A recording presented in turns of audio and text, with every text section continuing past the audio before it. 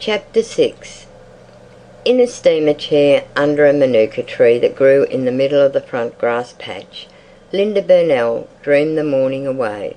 She did nothing. She looked up at the dark, close dry leaves of the manuka, at the chinks of blue between, and now and again a tiny yellowish flower dropped on her. Pretty, yes. If you held one of those flowers on the palm of your hand and looked at it closely, it was an exquisite small thing. Each pale yellow petal shone as if each was the careful work of a loving hand. The tiny tongue in the centre gave it the shape of a bell, and when you turned it over, the outside was a deep bronze colour. But as soon as they flowered, they fell and were scattered. You brushed them off your frock as you talked. The horrid little things got caught in one's hair. Why, then, flower at all? Who takes the trouble or the joy to make all these things that are wasted? Wasted. It was uncanny. On the grass beside her, lying between two pillows, was the boy. Sound asleep he lay, his head turned away from his mother. His fine dark hair looked more like a shadow than like real hair, but his ear was a bright, deep coral. Linda clasped her hands above her head and crossed her feet. It was very pleasant to know that all these bungalows were empty, that everybody was down on the beach, out of sight, out of hearing. She had the garden to herself. She was alone. Dazzling white the picotees shone, the golden-eyed marigold glittered, the nasturtiums wreathed the veranda poles in green and gold flame.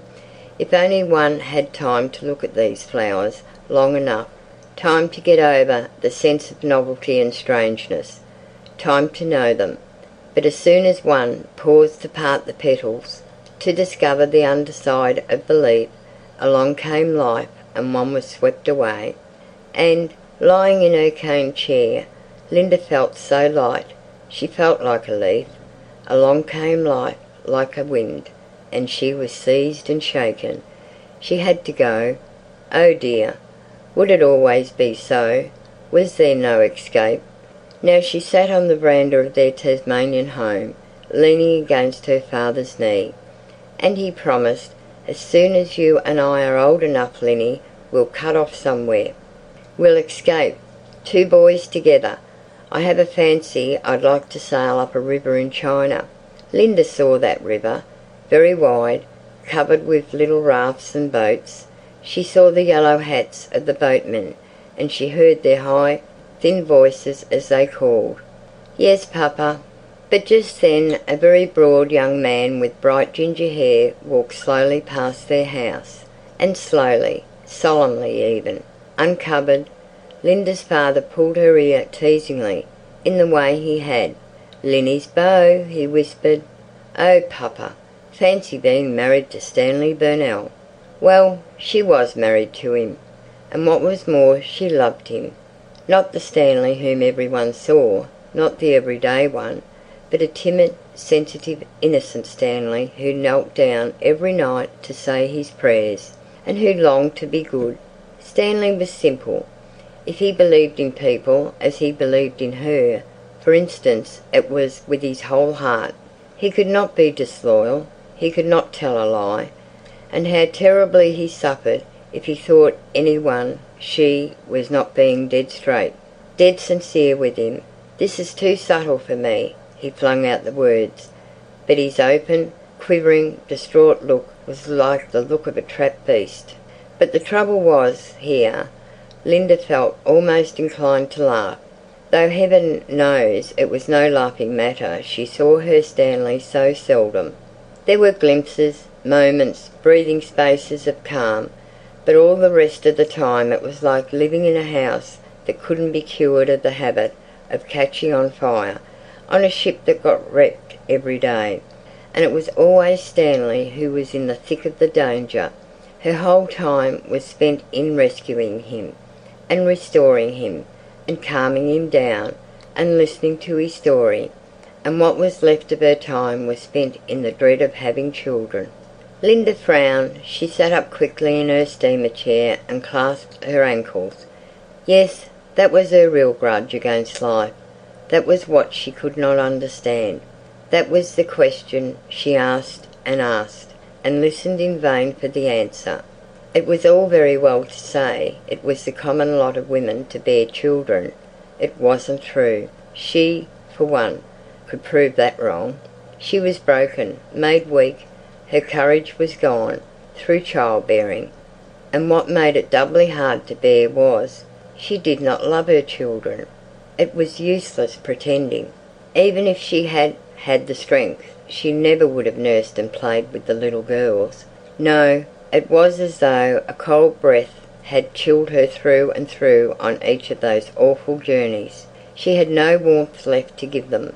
As to the boy, well, thank heaven Mother had taken him. He was Mother's or Beryl's or anybody's who wanted him.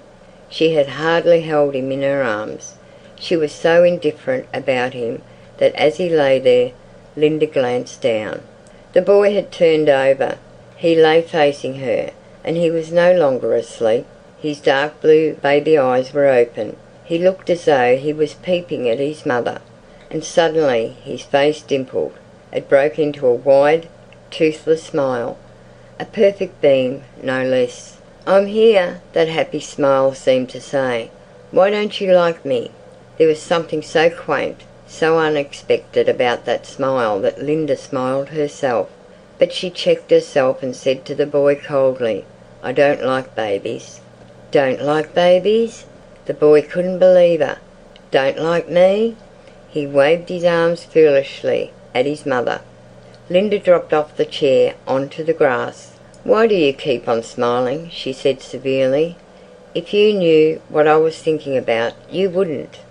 But he only squeezed up his eyes slyly and rolled his head on the pillow. He didn't believe a word she said. "We know all about that," smiled the boy.